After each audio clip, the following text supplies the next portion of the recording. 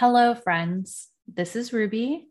First episode of No One's Guilty Pleasure. If you don't know what the show is about, listen to the trailer. But essentially, we don't feel guilty about the things that give us pleasure. And we are doing a series of rom-coms. And my first guest is my college roommate, life partner, however you'd like to label her. Her name is Amber. Welcome, Amber. Thank you. You can say hi at this part. Hello. Guess hello. what? This is the first episode, so we haven't, Okay. figured out the outline yet. But Okay. we're going to talk about a mutually shared favorite film called Drive Me Crazy, 1999, Melissa Joan Hart, Adrian Grenier, I believe is how we say it. That is, I actually watched the trailers for it today on my DVD. And I watched it on my is, DVD. That is how it's pronounced. Beautiful, beautiful.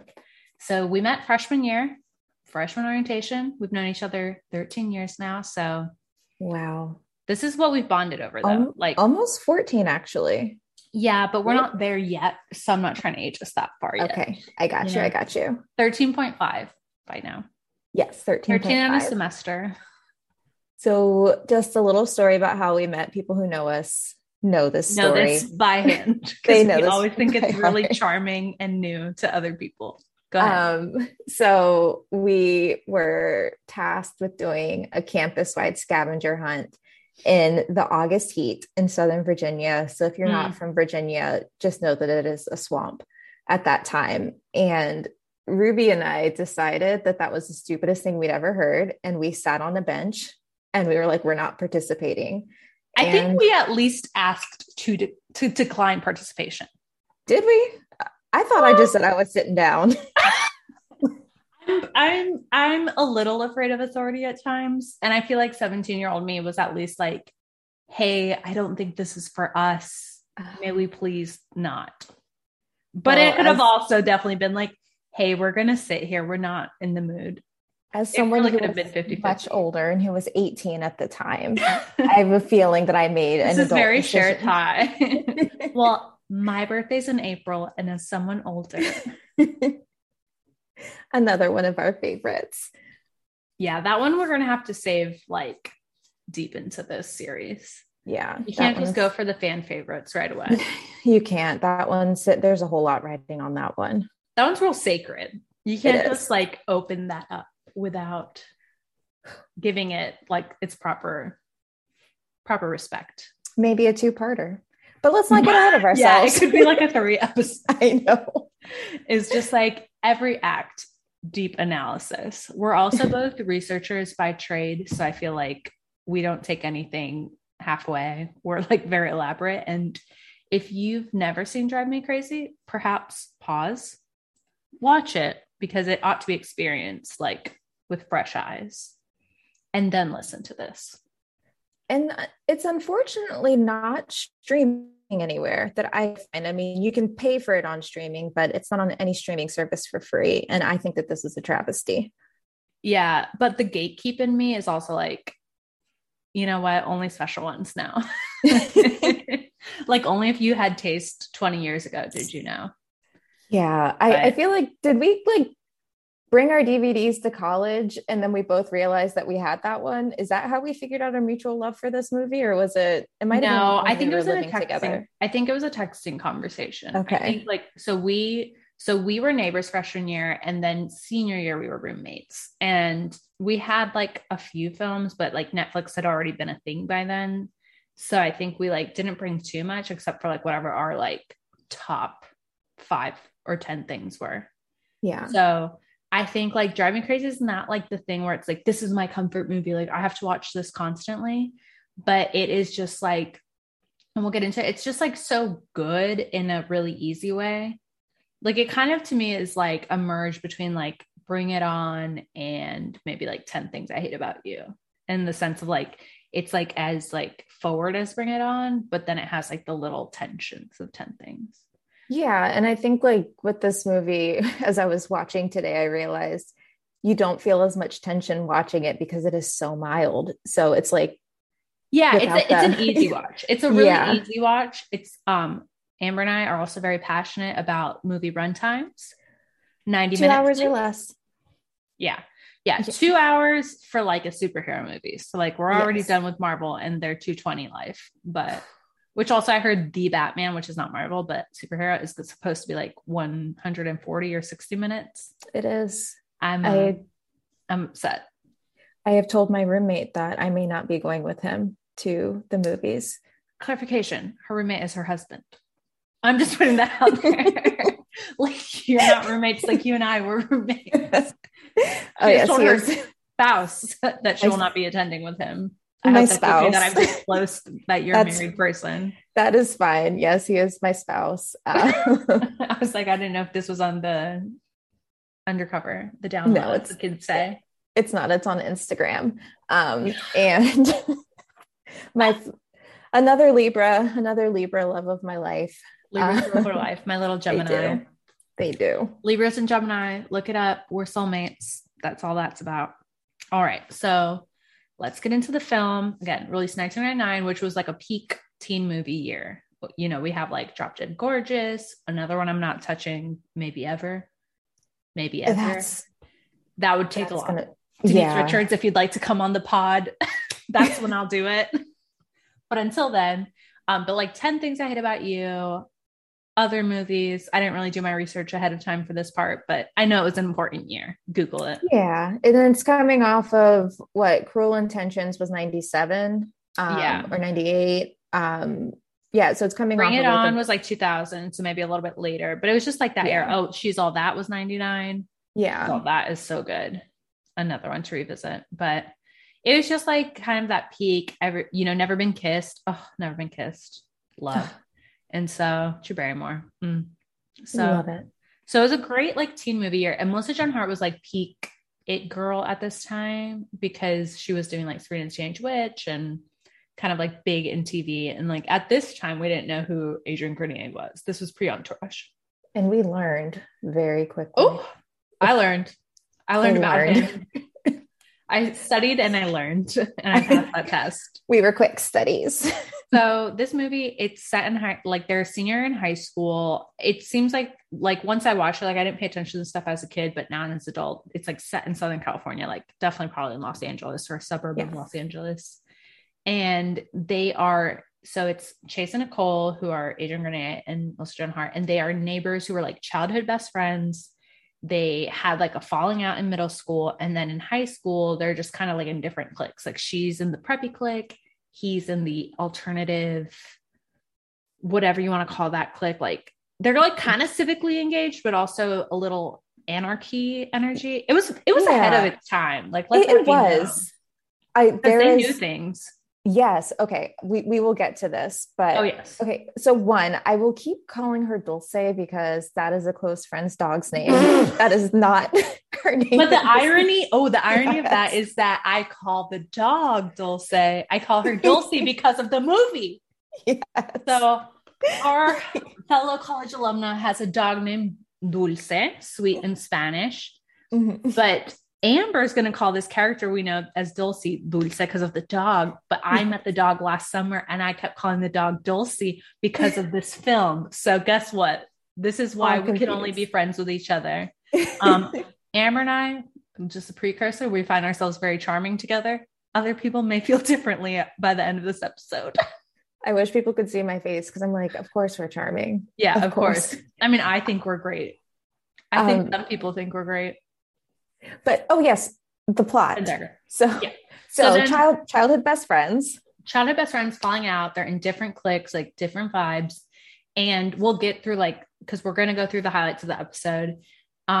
They both kind of get rejected by the people that they're interested in at the time. So he has a girlfriend and she's too cool for school for him. And played she by has Ali Larter. Yes. Queen Ali Larter. I mean, this was a movie chock full of gems, which we'll definitely highlight. And then Melissa Joan Hart's character is into this basketball player who she just wants to date for it's essentially the equivalent of their prom. We'll get into the centennial of it all because that was a lot. No school has that much money. Yeah. Sorry. I'm also getting ahead of myself. I know this is how our text conversations are, is 3 points at once.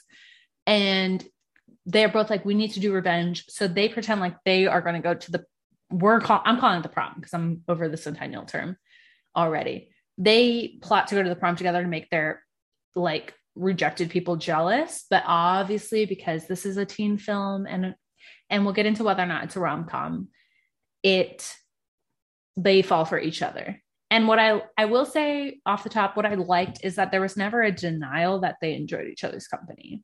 Like sometimes the enemies to lover trope is fun, but I kind of liked that they were like, at the time they were like not talking to each other, but once they like started their plan, they never really hid the development, if you will.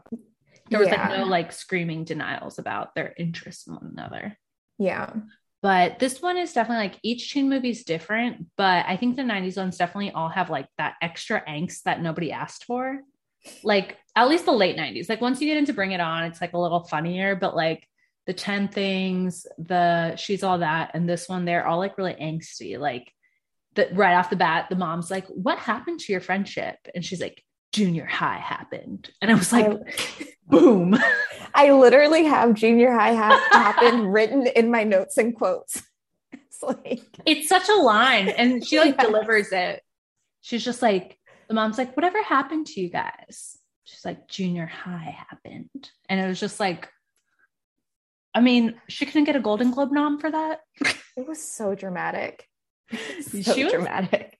She was wild. I think like it was funny because it was like a tension between like it was sometimes very true to high school, and then sometimes they were very grown up for high school. Yeah. You know what I mean? Like sometimes it's one or the other, but this one, like I loved in the beginning when Melissa Joan Hart is like plotting. So Melissa Joan Hart is like that person. It's interesting because she's not like the Cher from Clueless. Like she's not just like a pop or an Elle Woods. Like she's not just a popular girl. She is like, she's just like really involved in school and like a little weird. Like a little off. Okay, so I was thinking about that with her character, and I felt like she ended up in that circle because she's like super involved in a lot of things, but she's also like nice and easygoing. She wasn't like the typical like lead it girl, if you like she wasn't like an HBIC per se. Yeah. And like she wasn't a Regina George. She was just like, like she just like ended up there possibly by accident. It's kind of like, I think like in my high school, most high schools is like, there's not so many uber defined cliques. It's like, you're in all these activities and eventually you just like end up across certain groups per se. And she definitely just like did that because, but it was like very high school in that like she has a plot. So her plot is like, I want this person to ask me to what they call the centennial, celebrating like 100 years of their high school. Amber and I are from small towns. Our schools would never have that. There's no budget for that. There is not a budget. Like it, we had dances in our cafeteria, guys. Our prom was in the town center something. I forget what that thing was called.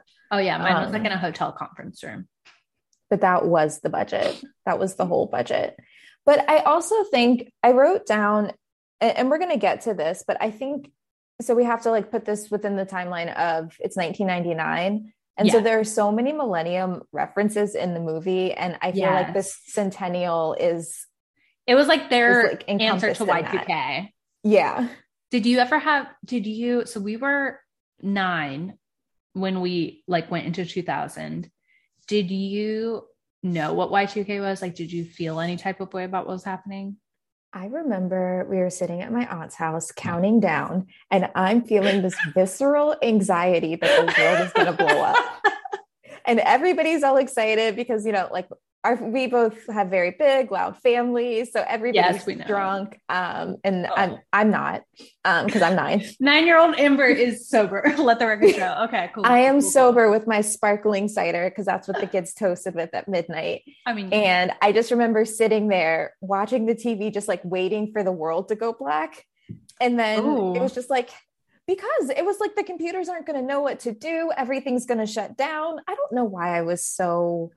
this is why we were friends. Yeah. We're both, I always tell people, like, when I try to explain myself as a child, I'm always describing, Amabella in season 2 of Big Little Lies when she's in the closet because of climate change anxiety. Yes. Like, that's me.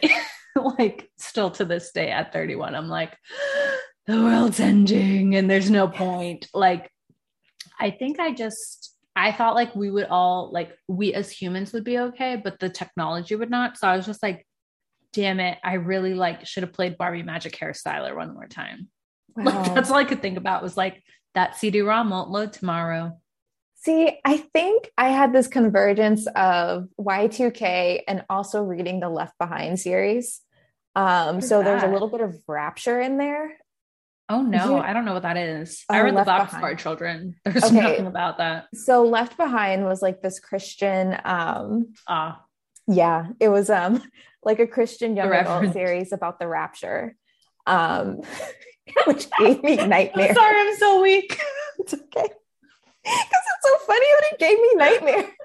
And so I think in 9-year-old me was kind of converging Left Behind with Y2K, and I'm like, the end of the world is happening. So, that is compounding. Like, I didn't have that book series behind me. Woo. Oh God. I am. Wow, I'm glad I had only secular literature in my life at that point. So that is, I mean, like the context for that this was movie. Like, yeah, the centennial. The centennial. Away from our existential anxieties that we still live with daily. Yes, that was like the vibe was like Y2K, lots of disco balls, lots of metallics. Like that was like, it's still like one of my favorite eras though, aesthetically speaking. Like, had I been able to have a 30th birthday trip, we would have done like, I kept calling it Xenon, but I just wanted to wear like metallic stuff and wigs and like body glitter. I actually made a note about all of the frosted eyeshadow because I miss it. Oh yeah. We'll definitely go through the fashion highlights. I miss all of that. I still kind of wear it sometimes and I'm just like, no one will notice that this is like not for 2022, right? But yeah, it's an era. I also have a playlist of music only released between like 99 and 02, which is what I consider the millennium. And I remember somebody we both playlist. Know, which I'll tell you offline, who threw up while I was playing it in a car. It's not who you think. It's like a not a tertiary person, but it's just like not one of the immediates. It's not one of the immediates. That's all. Okay. But it's very high school. Back to the film that we're talking about. Yes, it's very high school. And sorry, I wanted to say something to your point. To your point about sometimes them being too adult. I also think that's something that they capture really well because I remember being 17, 18 and thinking that I knew shit. I mean, yes, and so like taking things so seriously, but like really not knowing anything about the world. There are the things about, I don't know, maybe it was just the town I live in. I wasn't attending parties where people were taking tequila shots. I didn't go to parties. No, I went to parties, but I went to dork parties. So I was saying I wasn't attending parties like that. You're saying in the movie when they were doing the tequila shots at the end. Yeah, no, we were never that advanced. And like even freshman year of college, we were like, what's not beer? Let us have some. And it was like things mixed with like concentrated juices. It was not good for our health. No. One of my highlights is in the beginning of the film before the like rejection party, which is like one of my favorite scenes is like there's Designated Dave, who's like one of Chase's best friends. And he like comes up to Alicia, who's, I'm going to keep calling her Melissa Joan Hart because I'm not going to remember Nicole. Best friend. And she's like, I have a message from Brad to ask you if you would like to go to the dance.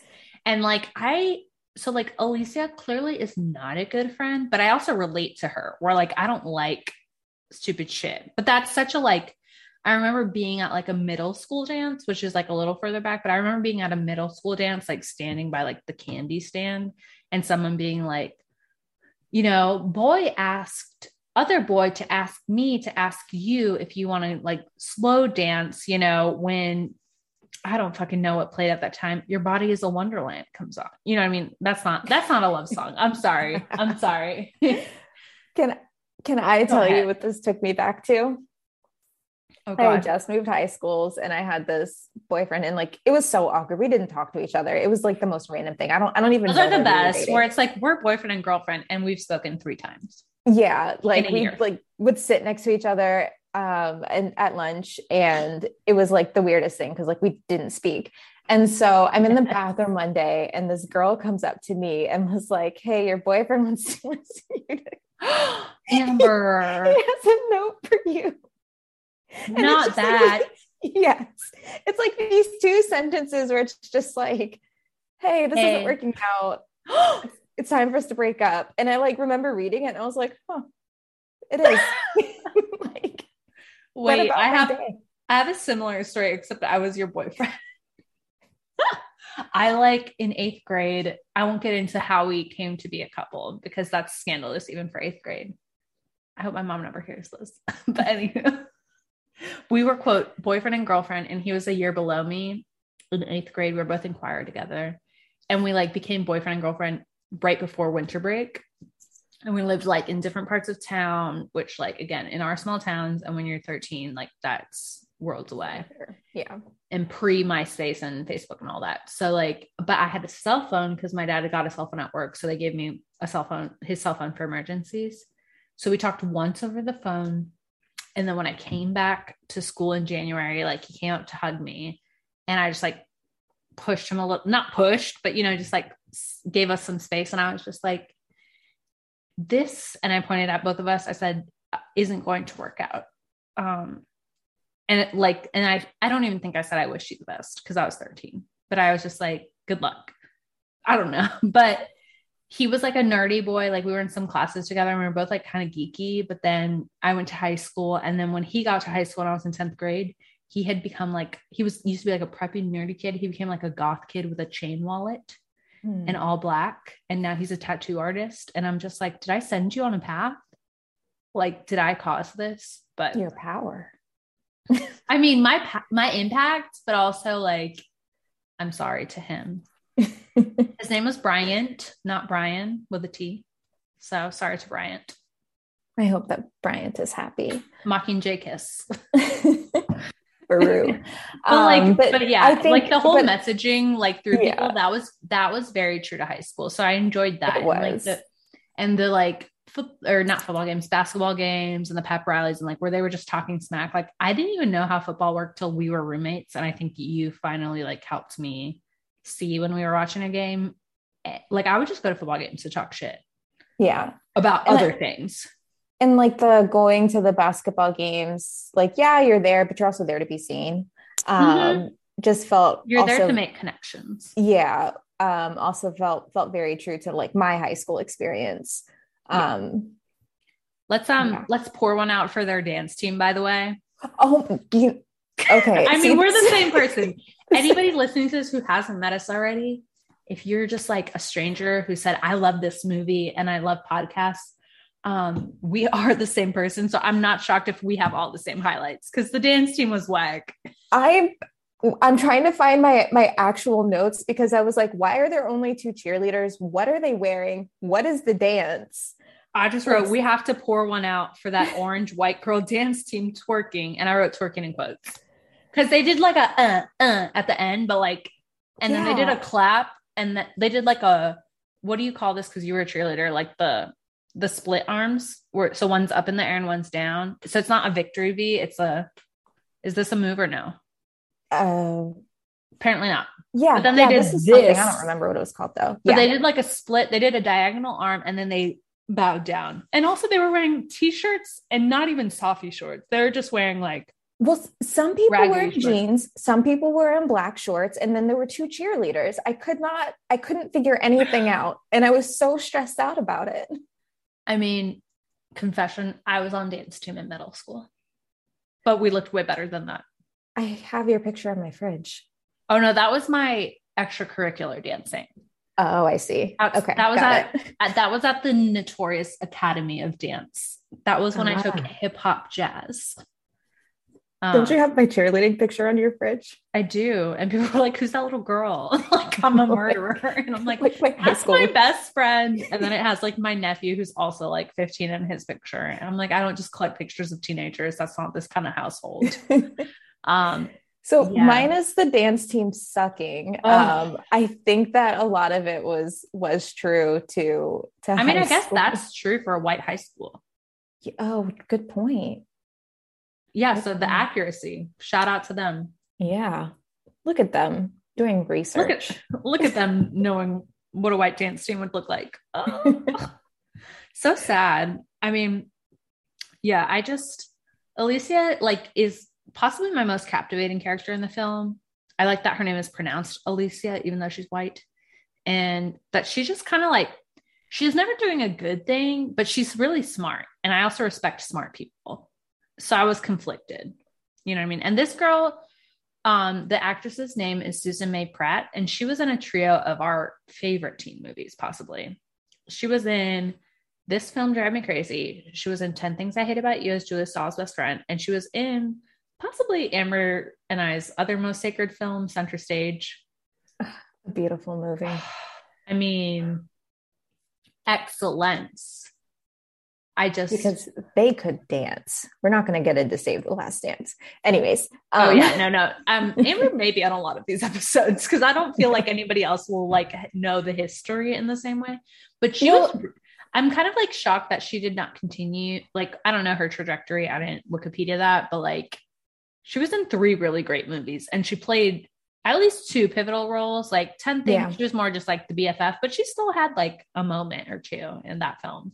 She did. And actually, when I was watching this, when I was revisiting this movie, I initially confused her storyline with her 10 Things I Hate About You storyline. Wow. And it took me a minute too. I know. And then I was like, no, she's like kind of the villain, I guess, in a way. Yeah.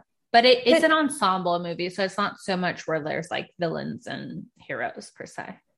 But to your point about her being like not doing not doing good things. I mean, what's her name? Nicole talks about that in the movie when they're cruising down the strip and she's like, Alicia, she's an artist. Yes, like they very much recognize that like she has a specialty in how she moves within the sphere of their social group, which I appreciate because it wasn't super like women hating women per se. Yeah. It was just at the end when she really like fucked up to be like a bitch for no reason. Yeah. Yeah. No, I kind of do love the way she works. Like I love someone who's like subversive and a little bit smart. Like that's kind of like how you love Sarah Michelle, like not comparable because Sarah Michelle Gellar is just much better, but like Sarah Michelle Gellar in Cruel Intentions is just like everyone's favorite. Yeah. Even though she's doing terrible, terrible things. So possibly my favorite scene in the film is it's in the first act is when Alicia sabotages Nicole's chance to go with Brad to the Centennial. She's like, Nicole likes a man who works without a net, blah, blah. Like, again, it's just like so elaborate. Like we did not go to high school with people who would talk that smartly. Let's just put that there. But it was fun for the sake of the film. And they're playing Never Have I Ever. And this like very much brought me back to college when you're like clearly targeting someone that you're like, you're the one who's getting drunk tonight. And you just like say the Never Have I Evers that that person did. Yeah. And so they get her fucked up. And then she gets put in the safe ride. And this was like very like, this is pre-Uber, pre-rideshare life. We had something like that at our college too called Steer Clear, which what a time. I didn't really understand how it worked the first few times I took it. And also, I took other people's rides is what happened. And for context, this is a kid who is doing this. I mean, he wants to be in the with the in crowd, but he's also kind of doing this out of the goodness of his heart. So I like kind of wrote down like, what's up with designated Dan being a bad thing? Like they're making it seem like it's an awful thing. And he's preventing people from driving inebriated. Yeah. Like he's actually doing a really sweet act, but I think it's just like, so Designated Davis, like with Chase and Ray, they're like the trio of like these little anarchists, like something called Dan. We're fine out here. No one cares. But like, they're kind of like little anarchists, little rebels, but it's funny because it's like one of those like rebels within context, which I think I had a lot in my high school where it was like, oh, we actually really care about stuff. So we're just like rejecting like the social norms, but we're actually still really cooperative. Cause like Ray is in the like media club at school and he does the news stuff with the popular kids too. And then like, as we said, Designated James like going to the parties and he's also at the sports game. He's like the team manager at the sports game. So like, that's very true to high school too, where it's like you may be in different groups, but you're still like all interacting with each other all the time. So he Mhm. does the safe ride, and it's like she gets shoved into the safe ride. And then the guy who tried to ask her to the dance got shoved into it as well. Oh, he falls for the girl, quite literally. He's a basketball player, he's a dodo, and he literally trips and falls onto like the opposing team's cheerleader when he falls and decides that's who he's taking to the dance. So, like, they're all ripped in the back of this van. And then she's also there with her neighbor, and he's sober, Chase, aka Adrian Grenier. But like Melissa Joan Hart, I mean, the best line is definitely like, Prince Charming's a dick, bring on the frogs. Yes. Like, I mean, maybe she deserves more credit for her line delivery because she didn't write these lines, but she delivers like a champ. So I thoroughly enjoyed that. I mean, just like all of them together, like they're filming her and she's like shaking the little, like the fact that was like, he would be smart, this character, if he had put that little, what is that called? Like it's not a fence in the, like a screen between the front seat and the back seat so that like the drunk people won't hurt him. Yeah. That was like very smart. Like, I don't think another 17-year-old would have thought of that. But yeah, so basically she goes home. She drunkenly calls Jason and is like, hey, I heard Dulcie dumped you. I kind of like looked a lot at the Nicole storyline and very little at the Chase storyline because I'm a girl, so I'm biased. But Chase gets dumped by his girlfriend, Dulcie, because he's not like woke enough for her, basically. It was like a lot of wokeology going on his side of the street. Yeah, he didn't want to go to a protest about animal research. Yeah, and we'll get into that because I got confused. Yeah. I always get confused about the conflict there.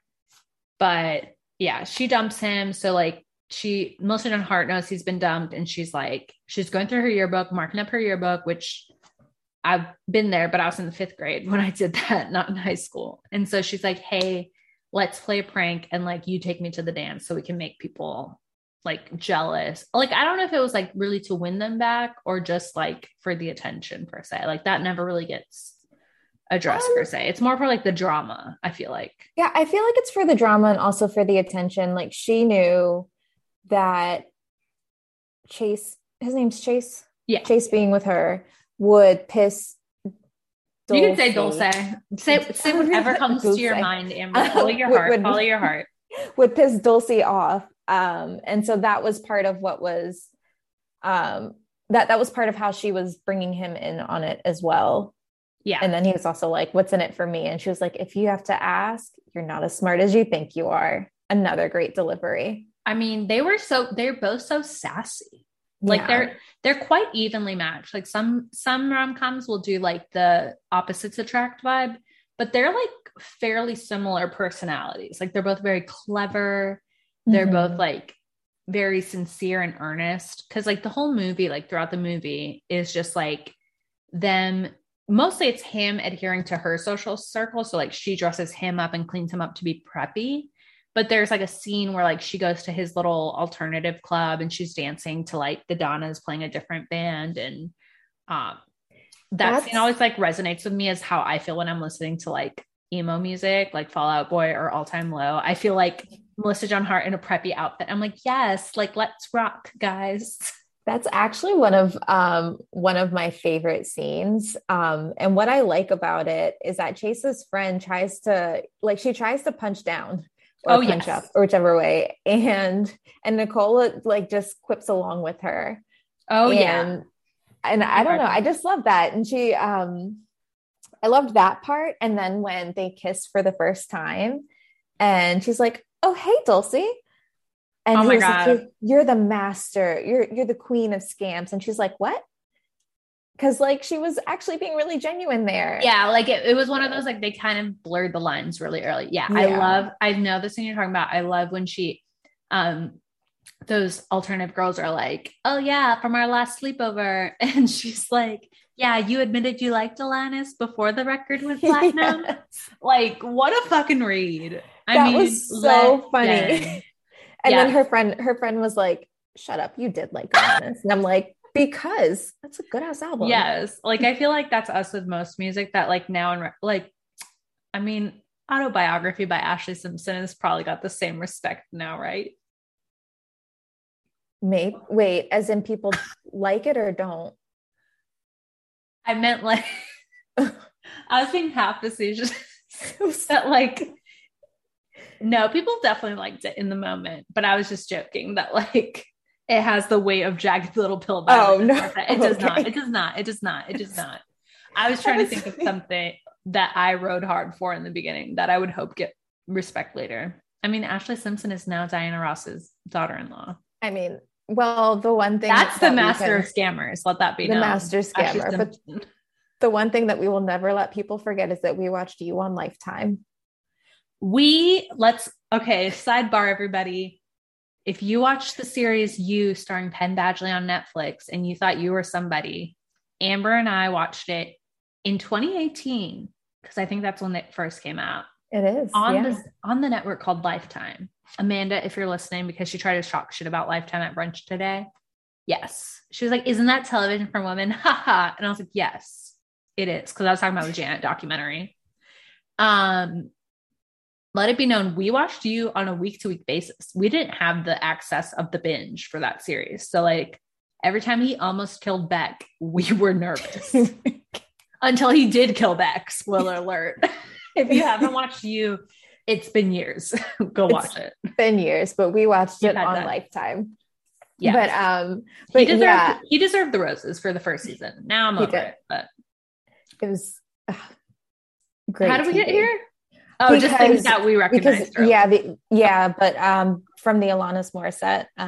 Yes. Yeah. So that was one of my favorite scenes. Do you have any other standout scenes? Like basically the premise is like they keep scamming and in the end they fall in love. I feel like it was always like it was like somewhat earnest. Like, again, like I said, there was no denial. Like they just kept like the flirtation kept building like over time. There's like a little moment where he kisses Alicia over a tequila shot, as we said. One of those classic like miscommunication tropes, but then they end up together at the end at the dance. He surprises her at the dance. Well, obviously that is a standout scene. And then when when she says, who are we making jealous? And he's like, everyone. I'm like, that's like the best line. My heart. Like 9-year-old me didn't know what like stimulation was, but 9-year-old me knew that was something. I was like, that's a line. That was a line. But like now as I'm older, I'm like, ugh. Yes. So beautiful. Like the best moment. I think the other standout scenes for me are when you get like, they never try to paint Nicole as somebody different than like who she is. Yeah. And so when they show her being consistent, like, and being really sweet and kind to Ray and to Chase's other friends. Yeah. And I think, like she's never snooty. She's never like, I can't be around these people. Like she's always actually like kind of down with everything. Yeah. I love her like little thing with Ray. And that's very high school too, where like, there's always like in those overlapping friends, like there's someone who likes someone, but that someone likes somebody else. And like, he has this little crush on her, but like, it's clear that I feel like almost like Nicole and Chase never got over each other. Like they always had that little something down there. And it was going to make the first move to like reenact it. Yeah. Yeah. And then one of the twists, which I'm sure we can address at some other point too, is that Chase and Nicole both have like single parents, and like Chase's dad is a widower and Nicole's mom is divorced. And then we find out at the end that they have been effing and like want to move in together after Chase and Nicole get together. That was like not necessary. It wasn't. I don't know. Little kink at the end. Yeah. I don't know if we're kind of transitioning into like things that we felt like were unnecessary moments or storylines, but it was that one. And then also Nicole's storyline with her dad. Oh, yes. Yeah. We can get into that with Stephen Collins of Seventh Heaven fame. And But I was like, they kind of had these like little hints throughout the movie where Nicole's mom would be like, protect them. Yeah. She's like, no, you two shouldn't date. You're too different. It's weird. And like the dad being kind of secretive about why he's at the dance. And then flirting the milk at the beginning of the film. Yes. Flirting over the fence with the milk. messy Yes. reference. Like Messy. we didn't need that. But yes, I wrote at the end, I wrote the kids and parents encounter at the end, rowdy. So going through our like kind of breakdown of this film, we were both probably like 9 years old when it came out. Mhm. Do you remember if you saw it in theaters? Were you home? Like, I feel like this was probably something I didn't see in theaters, but I used to live that $5 Blockbuster life. So I feel like it was in my rotation of like $5 films I would rent on the weekend. I know for a fact I did not see this in theaters. What drew me to the movie was our girl Brittany having the lead single. Queen. Oh my God. Yeah. Yes. I Yes. we do not need to get into my love for Britney Spears. I think we'll hit that part eventually because I think in pop culture, I mean, yeah, inextricable. Drive Me Crazy, I think was supposed to have another name because it's based on a book of another name where it's something with the Prince Charming frog bit. Yeah. But it got called Drive Me Crazy purely because of the cross promotion with Britney Spears' single Drive Me Crazy, which actually maybe just called Crazy, which is one of her like, that might be my number one song of hers, but because of all its memories, like the video, the green blouse, the green metallic blouse, the chair dancing. I mean, the dances. Ugh. Melissa was way cooler in the video than she was in the movie. She was. And we're gonna get into the fashions. I have thoughts. Yes. But yeah, that's what drew me to it. And I'm sure that I watched it. I'm sure it was Blockbuster or something. Or maybe I watched that at a sleepover with friends. And then my sister, for context, one of my sisters is 6 years older than me. She bought the DVD and I stole it from her. Oh, love that. Yeah. Love to her. One of our Thanks, Jay. Friend of the pod. I was going to say future friend of the pod. Yes. I was like very little, very impressionable. And I was just like, this is a great movie. And like definitely added Adrian Grenade into like my like celeb crush catalog. Oh, for sure. Okay. So when I do this question, we're going to put ourselves in like a teenage mental state because we are now in our 30s. So like wouldn't be a thing now, but as a like tween teen, like, are these leads likable? Like, are they people that we think are like ingratiating? Like, do we think they like, again, would be like a good like high school girlfriend, boyfriend?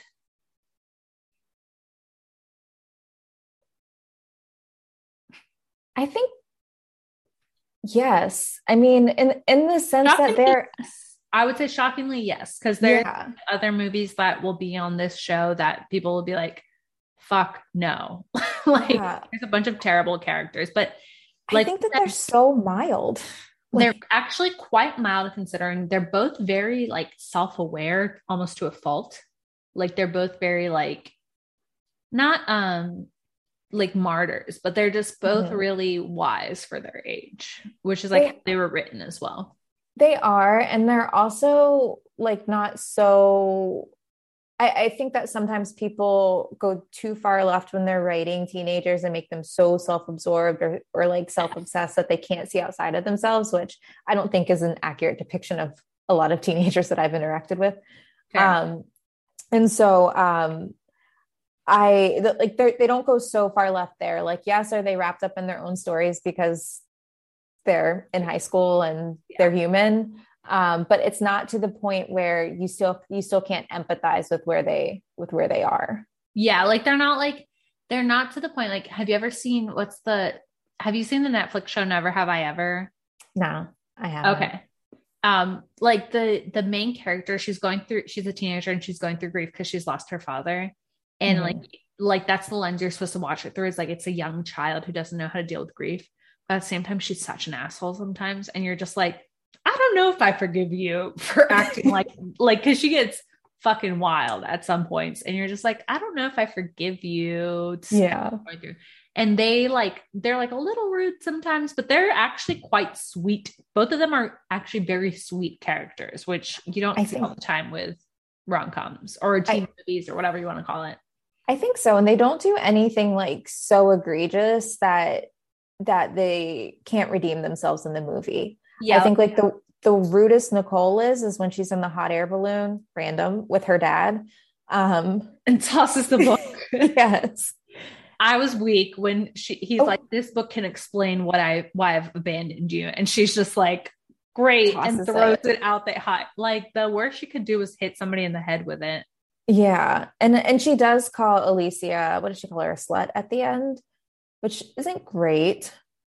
Yeah, but you know, we all say some stuff under heat, like yeah, games. So she kind of deserved like something.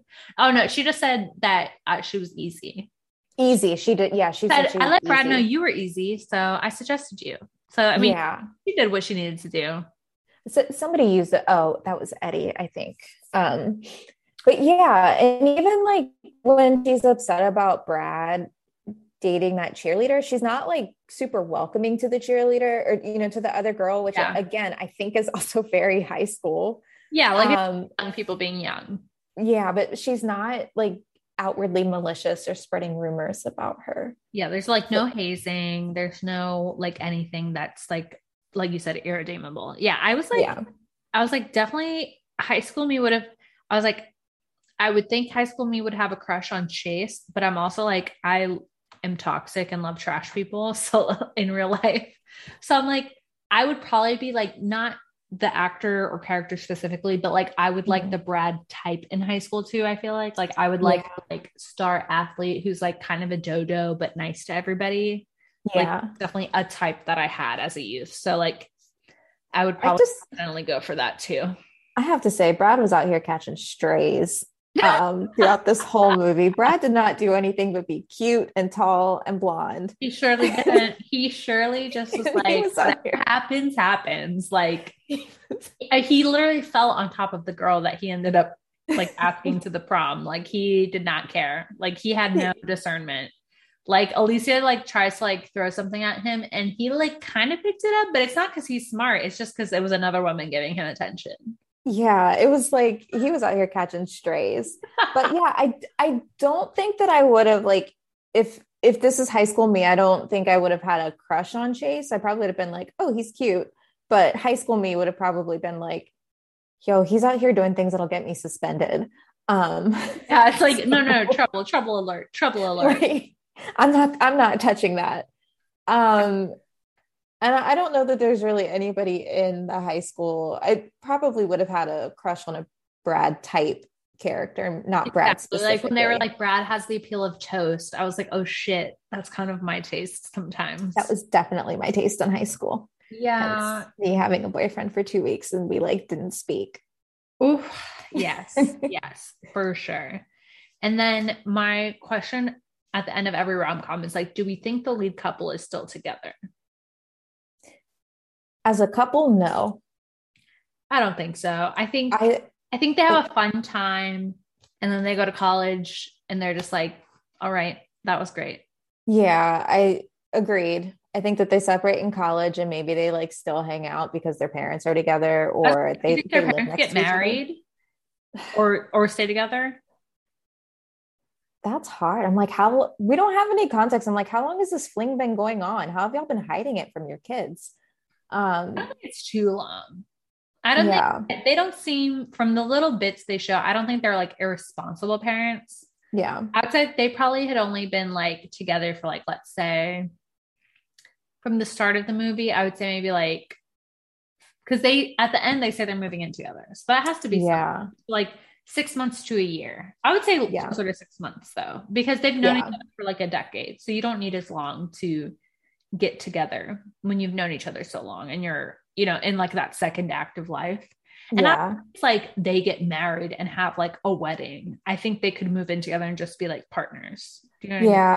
I could see them staying together, although I have lots of questions about logistics with like, do you keep both houses? Like what are you doing? Who's moving where? It's like literally right next door. I think we're not going to get those answers. But if I were to theorize, I think he moves into her house and sells his house. Yeah. And I think that like Nicole and Chase just like, they just like hook up and have fun before wherever they end up for adult life. And it's like, pathetic. You know what I mean? Like, I don't think they have like any angst. I don't think they backslide. I think it's just like, they just saw this through the course, And I don't think they spend like holidays together, like the four of them. I think like they either take turns or, like you know how there's like people, we can't relate to this, but like there's people who don't go to see their parents for the holidays.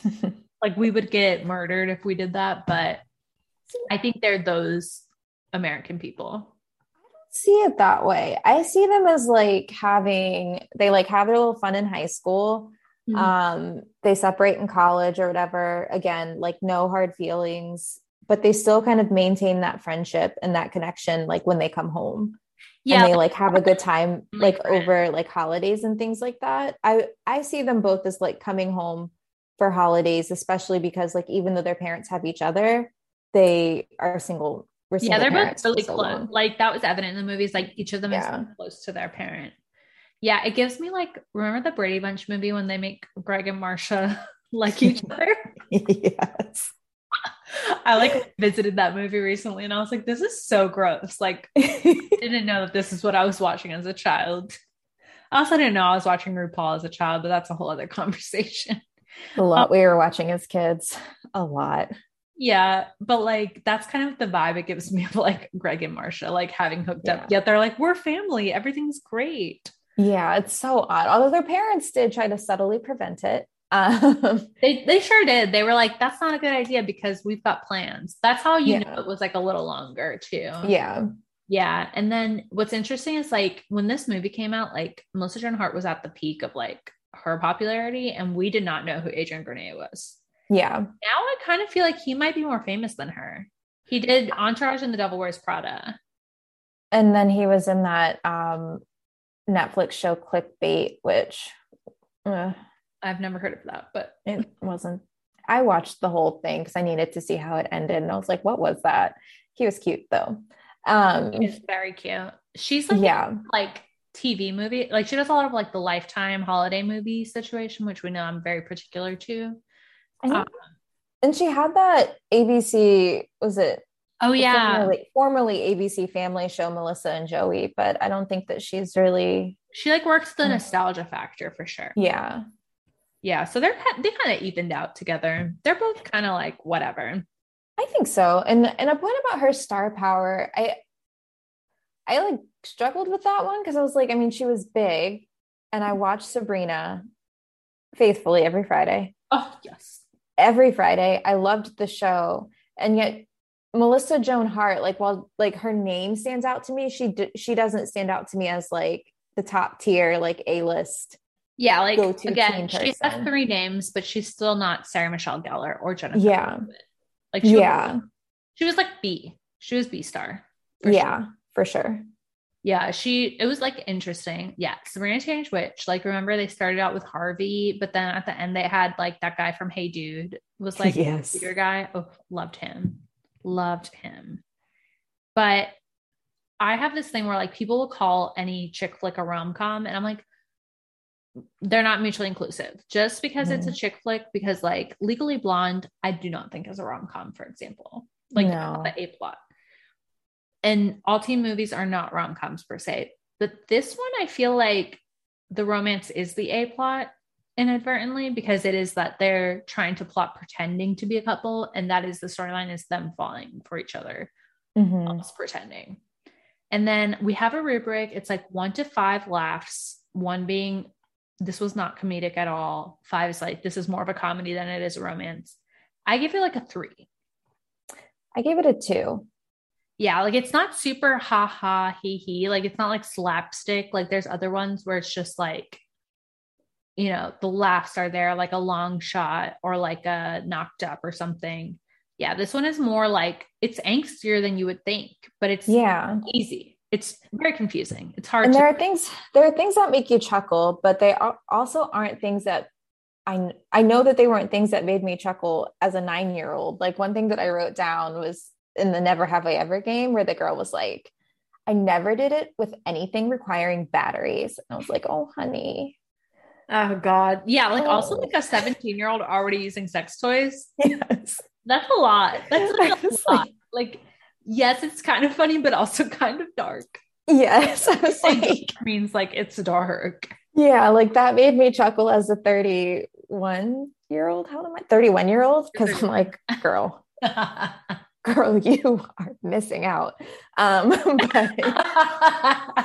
but The real world. I don't believe in guilty pleasures. Isn't that? Yes, that is the premise of this series. Don't feel guilty about what gives you pleasure, girl. Nope. Literally. Literally. That one. Yeah. But yeah, it was they were just like there wasn't too many laughs. Like, I mean, it was like once in a while. It was just kind of like you have to be in on the joke, like it's an internal, but it's not a laugh out loud, if that makes sense. Yeah. And like you said before, there were really great deliveries of lines. Really great, because especially like after Melissa Joan Hart is like, Prince Charming's a dick, bring on the frogs, and then turns around and Chase is like, ribbit, and I'm like, that's cute. It's not like a lulls. But it's just like a lot of cute moments. Yes, I agree. Yeah, it's very cutesy. Yeah, and we'll get into the unnecessary moments or storylines. For me, it was like we said, the parents situation. We did not need, like, that was getting too deep. For me, it was like the absent parents. So like the sick mom storyline, to this day, I don't get the connection, which, like, I kind of get it. Like, I work in clinical research. Like, Nicole says, like, Chase's mom had cancer, lab rats. Do you get it? And I'm presuming that the connection is like, sometimes you need animal research to get to human research to save people's lives. But that's still a lot to connect. And I do this for a living, and it's still a lot to connect for me. That's what I connected as well. That she was like, his mom had cancer. Like, you gotta, like, this is something that could have saved her life. I felt that was a little unnecessary, because like that storyline would have been enough if Dulcie, like, what is this girl's name? if Allie Larder, even if her character just like fell in love with that guy who was more radical than Chase, like that would have been enough to, like, you're not hardcore enough. Like, I'm here, like being civically engaged, and you're just, giving into society or something. Yeah. We didn't need to know that the mom like needed lab rats to help save her or something. And it seemed like, I mean, and that whole plot point was there because they needed a reason for Nicole and Chase to have a rift that was deeper than just junior high.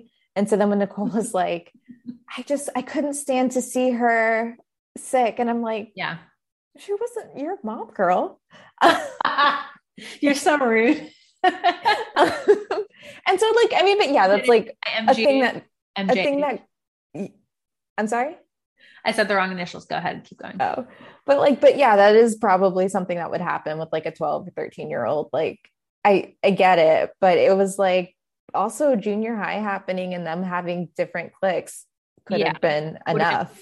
Would have been enough. Yeah, it was like a very heavy laden thing. And then we had Stephen Collins, famously the dad from Seventh Heaven, play a deadbeat dad, which I think was, quote, shocking at the time, because he like played such a good dad. But then we found out he's like possibly a predator or definitely a predator. I don't know. An adulterer and possibly also a predator of young people. So actually worked out fairly fine. But yeah, it was kind of like, then she has the deadbeat dad, and so we had to do all the seasons with the deadbeat dad, and then they try to kind of like tie it up in a bow at the end, like, he came to this dance and he knew she wanted it. And I was just like, we didn't need that.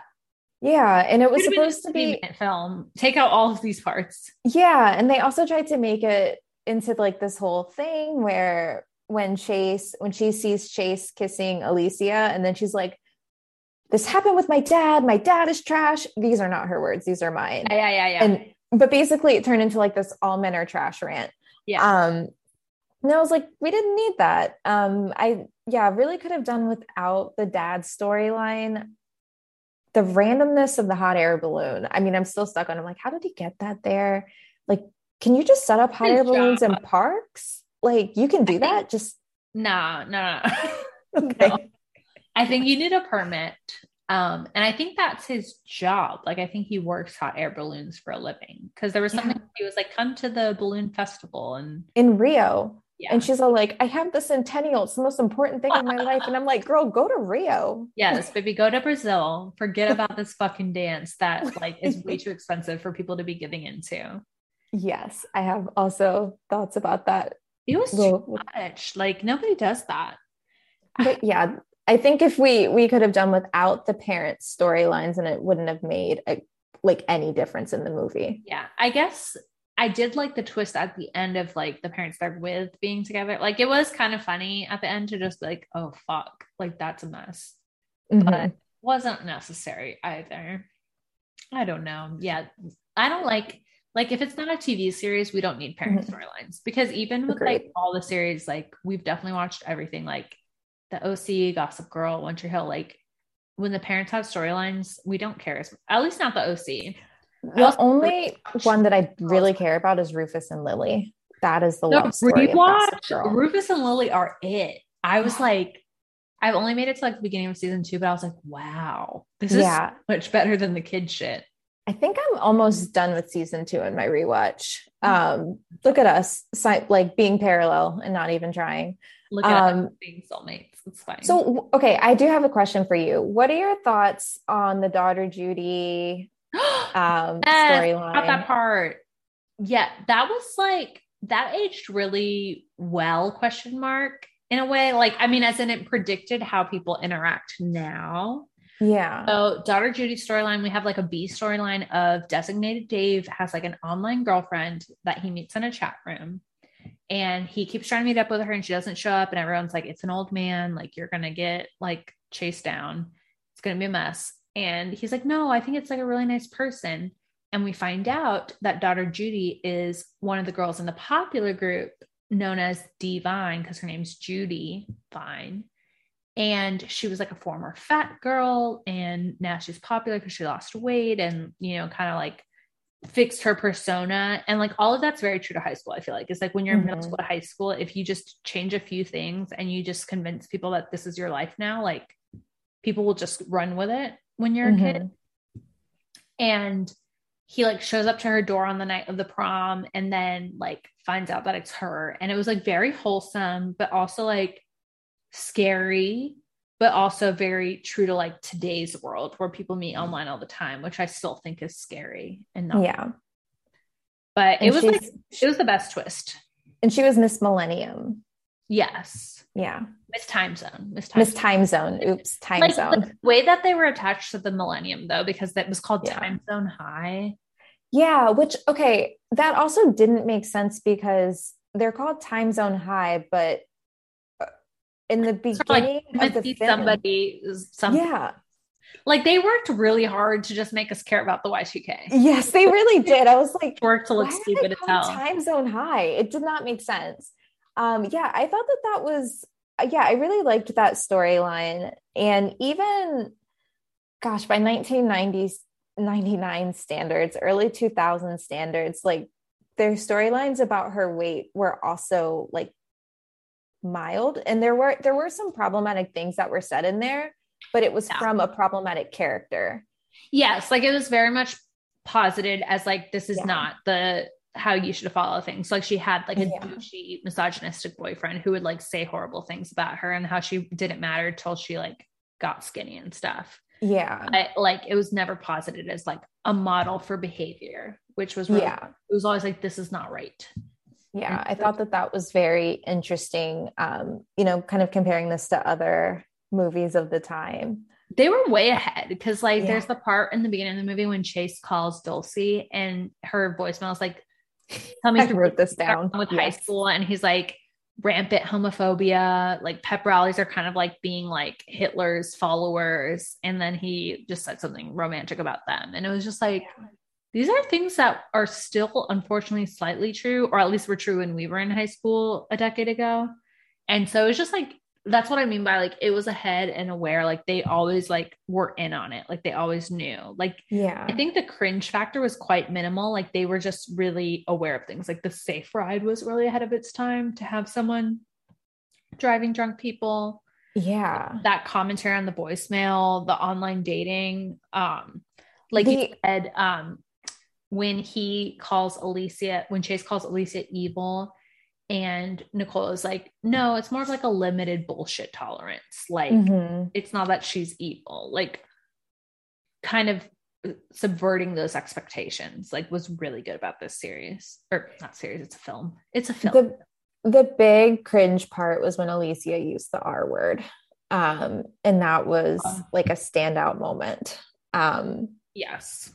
Which, I mean, these movies aren't perfect, but that was like the biggest moment that stood out to me. Everything else seemed like really self-aware.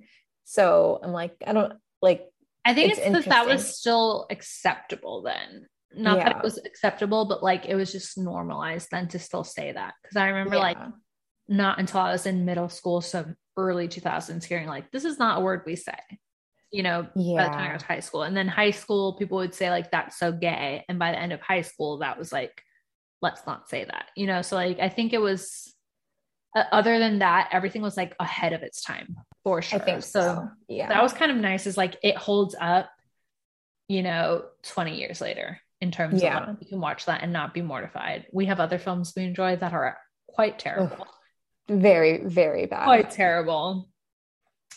And then I would say in terms of like rom versus com, it's like 50-50.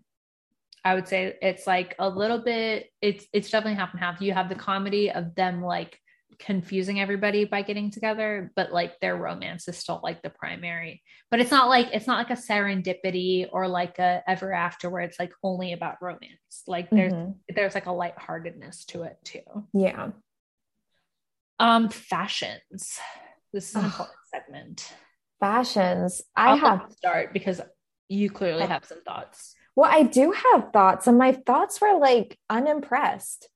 So the red halter at the beginning. I mean, significant. If you remember one look from the movie, it's always the red halter because that was brought up very specifically. Yeah. I mean, one, that her mom let her borrow it. Two, that she didn't get that sent her mom wearing that in school. Yeah. So that her mom owned it. So let's say she's 17 or 18. The mom is at least 40. And the mom was also wearing like button-up chambray shirts in most of the film and had that red halter. Like she's definitely wore the red halter for Chase's dad, is what we learned. Yes. She wore it for somebody. Other than that, I was like, I mean, look, Nicole loved a midi skirt. She loved a midi skirt in the movie. Yes, ma'am. But I was mostly unimpressed. I think the hair was fun. Like Dulcie had her brats, the butterfly clips, like they did all the bits that we were used to in that time for sure. Yeah. And Dulcie had a zigzag part in one scene, and I was like, I loved a fucking zigzag part. But in terms of like their actual clothes, I was like, Ugh. It was actually pretty average. Like it wasn't anything that you're like, oh, that's only been worn then. Like it was pretty casual. And even like her centennial dress like holds up. Like it was just like a classic column dress, which probably is better. Like it's not anything where you're like, oh God, nobody would wear that now. But also there was nothing aside from the red halter, because so much attention was brought to it, that's like significant at all. Yeah.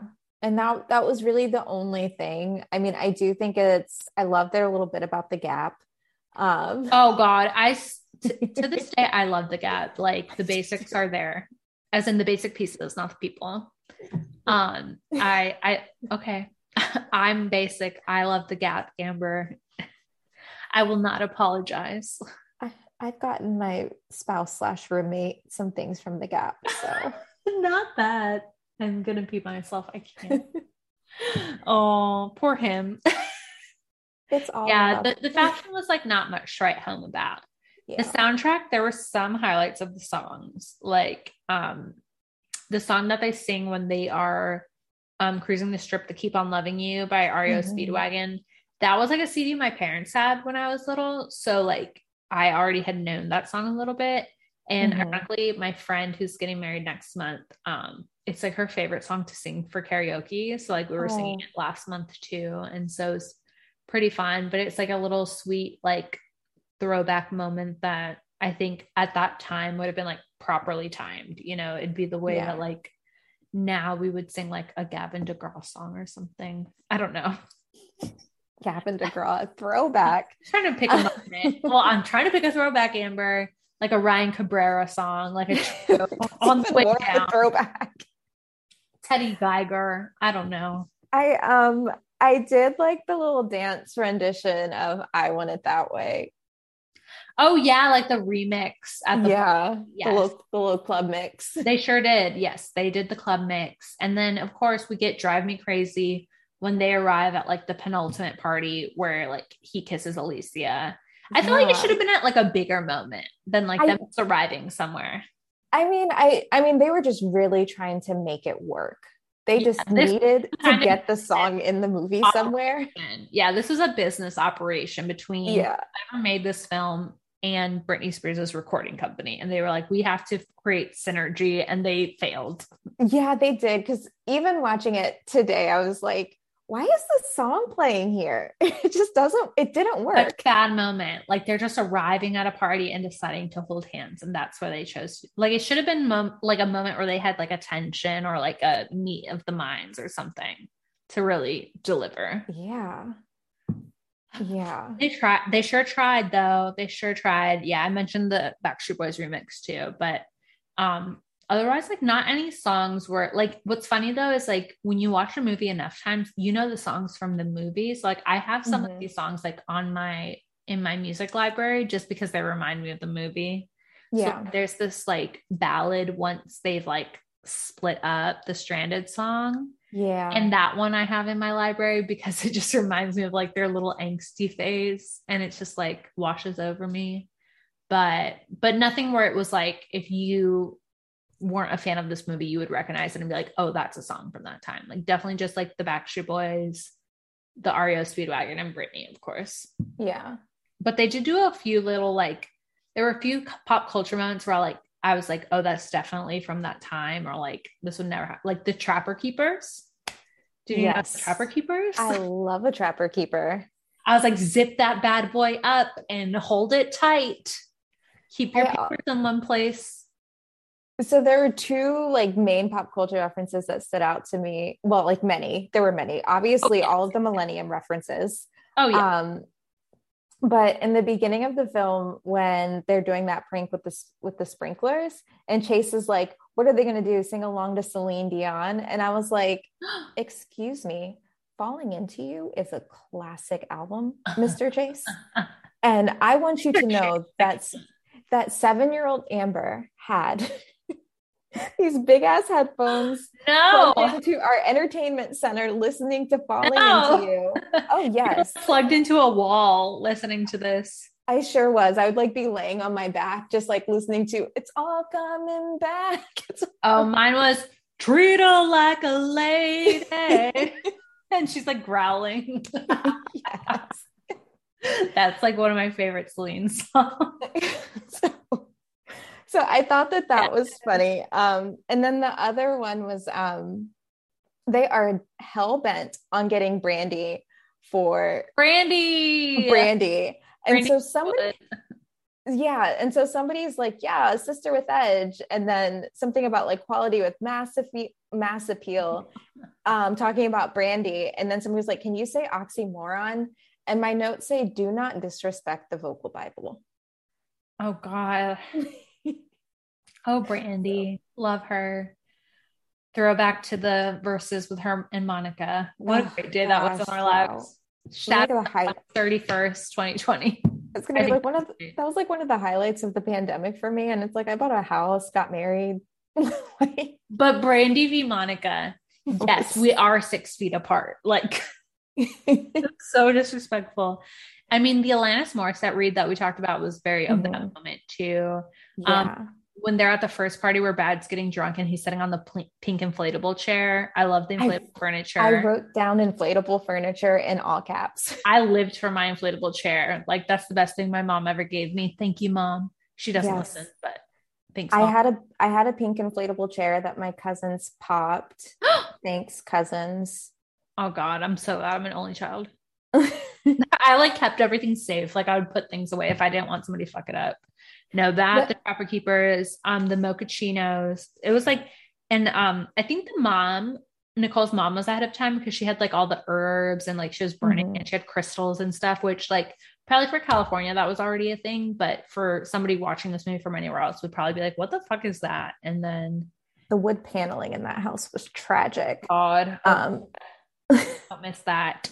the Don't. other part that I liked was when they were, I don't know, they were at some little place getting French fries, and they were asking if they wanted to be with Gillian Anderson or Agent Scully from the X-Files. Yes, the X-Files reference. Yeah. Yes. And then what I appreciate about that is that Gillian Anderson is still hot and still relevant. It is. She played what's her name? Margaret Thatcher in The Crown. Yeah, and she's the mom in Sex Education. Oh, yes. I forget about this. And it's a confusing because she's actually American, but people think she's British because she's in all this British stuff all the time. Oh, there you go. You thought that. Okay, there we go. Here we are learning things. There we go. Knowledge hour with Ruby and Amber. Yeah. Like people make fun of her because she has like the Madonna affected British accent, even though she's super American. Oh, I learned a new thing. I still have Sex Education, by the way, only because I found out there's like a pretty character named Ruby. So obviously I want to watch it. It's great. It's really great. Another really, like, this is such a 90s reference. When they are cruising down the strip and Nicole is like, sweet ride, Chase. And he's like, yeah, my dad lets me take it out like every time Halley's Comet flies. And I'm like, nobody would say that today. Never. And it just took me back to when Halley's Comet was. I feel like Halley's Comet is what Mercury retrograde is now. Like I feel now like people who don't care about astrology or like whatever, they will like just acknowledge that Mercury retrograde is a thing. So I'd be like, that's what they would probably say now. Would be like, yeah, my dad lets me take it out whenever it's Mercury retrograde or like Mercury retrograde's over or something. Yes, like that is not a reference you hear anymore at all. I was trying to think what this would be like in today's times. Like who would we cast in the movie? Like what would the vibe be? Or like what would be different? I think like the biggest difference, and this is like what you could say about any movie nowadays, but I think for this one for sure, because like the social connection is so big there, is like social media would be like a huge thing for them. Like if they're pretending to be a couple, they would be posting stories or pictures or like, do you tag me in this? Do we act like it's just the back of your head and keep it a mystery? You know, like there'd be like a lot of like alluring gameplay with that. It would be a huge thing that would be different. Yeah, I agree. And like each of them would have a different profile. So like an Alicia wouldn't have like a bunch of selfies of herself. It would be like scenery or like art supplies or whatever, you know, like hers would be like very like esoteric and like I'm secretly an adult. And then Brad's would be like 50 pictures of like LeBron and Steph Curry. Like, who do you think is better all time? Don't compare it to AJ. Like it would be, you know, something super dweeby. And then like Chase would like technically have an account, but like not have any posts on it probably. No, and he would have like these weird like selfies type, like where it's like just your eye or like this part of your face. Yes. Like, and it would only be like 3 posts across like 7 years for sure. Like me. Yeah. And then Nicole's would probably be like mine, where it's just like, here I am doing this. Here I am eating lunch. Here I am living. I'm breathing. What's up? Like, but like at each of her clubs or something. And like, you know, like probably like something like hanging out with her dad. That's terrible. She would probably pick like a picture of the hot air balloon before she got in and been like on an adventure, but like really having a terrible time. Wouldn't say that it's with her dad. Yeah, definitely not. She'd be like, wonder where I am. Like, and when they're like at the Gap dressing him the first time, like it would just be like, what am I doing? And taking a picture of like the mannequin and not like what else is going on. Dulce's would be very like burn the system, abolish the police, abolish ICE. ACA. She would have like every petition on there. Like her link in bio would always be like a change.org petition for sure. And pictures of her at every protest. Yes, definitely. Like, and her just surrounded by other white people at the yes. Tips for what to do if you get tear gassed. And you're like, yes. She would have all the instructions, and she'd be like, "This is how to be an ally." And then it would just be like pictures of her though in the middle of everything. Speaking of Dulce, I did also like another moment that stood out to me was when she was petitioning the banning of a Maya Angelou book. It was I Know Why the Caged Bird Sings. Yes. Yes, I remember this. And I was like, again, another way in which they're ahead of their time. Yes. Like, behind and ahead. It's a thing that we didn't think was a moment anymore, but yes. It was, unfortunately. Back to basics. Mm-hmm. But yeah, I struggled with like what this would look like. And I think it was because of the social media piece, but also even like who would be cast in this. It would very much so be there would be more people of color. It would probably be all impossibly hot people of color. It'd probably be like Booksmart is kind of what I thought of it as. Like Booksmart is like a lot of children of already actors, but they're like of all different backgrounds. Yeah. Yeah. I mean, you would definitely have to have more people of color. I kind of thought of like that girl from The Kissing Booth, Joey King. Do you know who that is? That tiny girl? Yeah. I watched her in that one. What was it? The Act. Oh yeah. The Munchausen thing. I could see like a her for Melissa Joan Hart's part, because like I still don't think they would make her character the impossibly hot character per se. Yeah. Like an adorable or like a pretty girl that's like not like sexy or sexual. Do you know what I mean? Like that would, I still don't think that'd be like the front facing, but I feel like they would do like that guy from the Outer Banks show for the Chase character. You know, the tall one with the brown hair. Yeah. Like, I still think it would be kind of like fairly white. Like, it was hard to like think of like colorblind casting for this show per se. I feel like they would probably like Cuba Gooding Jr.'s son would be like Brad or something. Oh, I love him. Yeah. I love him recently. I started following him on Instagram for no reason. I think it's because I saw Booksmart again recently, and I was I'm sure there was a reason. Why is he so attractive? that was the reason. Him permission. Yeah, that was the reason. Yeah, and he also apparently has lots of tattoos, which was like, what a nice surprise. He would definitely be like, because that's kind of what he plays in Booksmart. He would be like the Brad type. He would not be the Adrian Grenier role for sure. He would be the Brad because he would be like lovable and dopey and stuff like that too. Like he couldn't be like super alternative. I feel like they would put like that girl from Euphoria, Sydney Sweeney, as Dulcie. Maybe. You think so? I don't know. I think I need to see her. And like Ali Larter was also still pretty hot, even though they made her emo alternative vibes. I think I need to see her in more things, because like I saw her in that and in The White Lotus, and she had kind of like the same affect. So it's hard for me to see her in a Dulcie role, but I haven't really seen her in anything else. Yeah, I was trying to think of like it people, and I was like, you could probably do like Zendaya for Alicia too. Like I feel like she would have that. Like I could see Zendaya as Alicia. Like, yeah. Or as Dulcie, actually. That's true too. Yeah. Like Zendaya can do no wrong. So she could play anybody. Let's be real. That is my girl. Just cast Zendaya as everybody. Obviously for the lead, you know? And then I was trying to think of who would be the parents. And I decided that for Nicole's mom, Drew Barrymore would be the mom. You see, I was thinking what they would do was have the nostalgia factor, and Melissa Joan Hart would come back and reprise, and she would be the parent. Oh God, yes. Yeah. That would be really good. I don't think that Adrian would come back. Adrian, how do you say his name again? Grenier. I don't think that he would come back, but I could see like a Jason Sudeikis for the dad. Oh yeah. Like, again, not because of Booksmart, just in general, like he's the right age group and like the right kind of awkward. Maybe Bill Hader now, like it would be like an SNL guy for sure. Yeah, in that age group would have to be the dad, because like I thought the dad in Drive Me Crazy was that comedian Ray Romano, but apparently he's just some other man with a different name. Like vaguely looks like him. Right? Like that's what I thought it was. I was like, oh, it's that guy from Everybody Loves Raymond. And then I was like, no, it's some other man. And I was like, Jerry Seinfeld? Nope, not him. Like it's just another white man that fits the same picture. Like quite literally looks like Ray Romano in my opinion, but he's like another person with a 3-name name. And I was like, oh, okay. I also think like the storyline with like daughter Judy would be still relevant, but it'd be different. Like I feel like it'd be somebody with like an OnlyFans. That, or they would like flip it completely and turn it into like a whole catfishing storyline. Yes, that. I mean, that's kind of what it was, but it was like a good catfish. Yeah, I I was was like, thinking more Dorothy like was, like hit. Catfish with Neve, the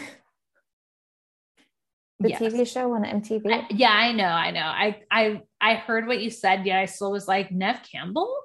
Like, I know what you said. I unfortunately saw him on Dancing with the Stars and he got second place, thankfully, because I didn't want him to win. Is he a good dancer? Yeah, apparently that's what he did as a child. They try to fake out like he didn't know how to dance, and then he got exposed during the season. Like, the people got out on social media and was like, he's been dancing since he was like 5. And then he had to admit, like, they tried to do like the decoy, like, I don't know what I'm doing. Like, I'm just here to have fun. I'm surprisingly a good dancer. And people are like, no, bitch, you were in tap dance for like 10 years. It was really wow. Wow. Was he on the same season as Jojo Siwa? Or no. JoJo was on a season like or two after. He was on the same season as Caitlin Bristow from The Bachelorette, who did win. I see. Which was just orange. Because she's also a dancer. Yeah, but she was open about having been a dancer. Yeah. He was trying to act like he was new, and he wasn't. He had the same partner as JoJo Siwa, though.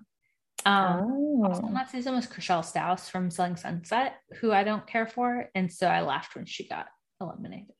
I'm only like 4 or 5 episodes into Selling Sunset. Oh, I'm so sorry. Those are the worst ones because you have to get adjusted to their voices. Once you're adjusted to the stupidity, it feels so good and comforting after a while. But it's worse than The Hills at being a show that nothing happens yet everybody's mad at each other. Truly, I love nothing happens on that series. I love it. Sorry, hold on, my sister's FaceTiming me. So I feel like this is a hard movie to cast. I think the other thing that makes it hard to like bring it into 2022 is that it's so mild and the characters are just like fine. I feel like in 2022 they would spice it up more and make the characters a lot more unlikable. Maybe like, I mean, it wouldn't be like a full Euphoria, but I think I think the social media would be an aspect. Like I also thought about like Alicia, you know how like in the beginning of the movie she talks like she's saying headlines about things. Like said the one when they get into the safe ride where she's like, girl gets two-faced boy in back seat, violence. She would be tweeting those things and make it really like mysterious, and you'd have like a Gossip Girl almost, and you'd have to guess what they're talking about. And Ray was like a big AV guy, and I feel like he would have just been doing like TikToks, like when he does the exposure video of everybody like puking and being terrible, even though they were like the goody two shoes in school. I feel like he would have a TikTok montage of that. Like he would do a TikTok and like do that. But I think Ray would quietly be TikTok famous in like alternative crowds. Yes, exactly. And like that's why he's acceptable, but like people wouldn't like those popular kids wouldn't like him, but that's why Nicole would like him, is like, oh, he does his own thing. And it's like, right. Yeah. Okay. So a couple things to wrap up. What would you say is like your favorite decade of rom-coms if you had to pick an era? I know there's going to be some stuff I didn't prepare you for, so be ready. My favorite decade. Okay. So it's hard to do a decade because I feel like it spans decades. Okay. But like your favorite style or like some favorite ones in general. This is the first episode, so you can make this what you want. These are just okay. So I think, so there's like the Julia Roberts things of the 90s. Roberts era. Yeah. I think, it's like the Julia Roberts era, like the true rom-com. What's like one of your favorite Julia Roberts ones? Just want to point out that she is awful in My Best Friend's Wedding. I would like to point out, I didn't know she was a villain until I was 25 in My Best Friend's Wedding. I thought it was perfectly acceptable to break up someone's wedding if you were a better candidate than Cameron Diaz. I'm like, she's awful. I really like that one. But I went, oh, that's wrong, huh? Yeah. She's so fucking charming. It's probably cliche, but I think Runaway Bride is just a really great movie. I love Runaway Bride more than Pretty Woman. Hot take. I love Runaway Bride. But I think that Runaway, I don't know. It's like, it's fine. And then I'm also like, what are y'all doing? Why do y'all keep trying to marry her? The eggs, like the egg preparation situation. The soundtrack is also very chaotic, but all good songs. Yeah. Like they have an English version of Mark Anthony's song during the credits. I'm like, nobody asked for like Mark Anthony and the Chicks and maybe Phil Collins or something. Like it's, I don't know. That's really emblematic of like music tastes at that time too. So I like movie soundtrack. It's yeah. always so disconnected. So I would say Julia Roberts era, but then obviously, I mean, like the teen movies, rom-coms, but like that's kind of hard because there's so much overlap. Or like there's like some that millennium time gap. yeah, Like a lot of like romance, but teen ensemble, yeah, but other shit going on. yeah. So what you're saying is Save the Last Dance is your favorite rom-com.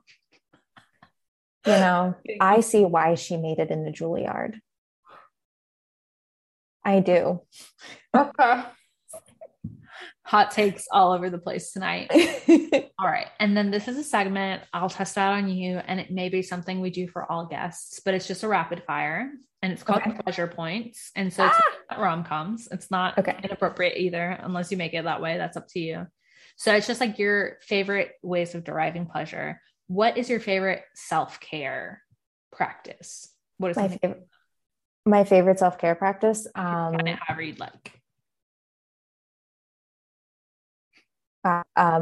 Okay, I know this is supposed to be rapid fire, but like my whole life is self-care. So I'm trying to figure out it. Yeah, I mean, like if you're like my lifestyle.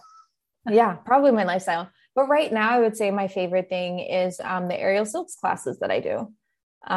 It's just a way that I can decompress. I can get out of my head, and also I'm learning something and having fun. And there are no stakes tied to it.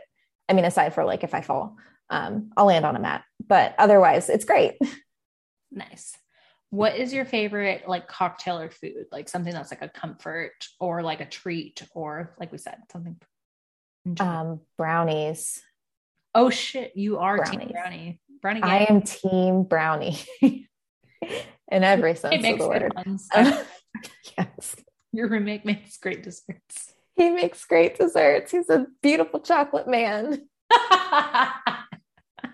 Oh, little sweetheart.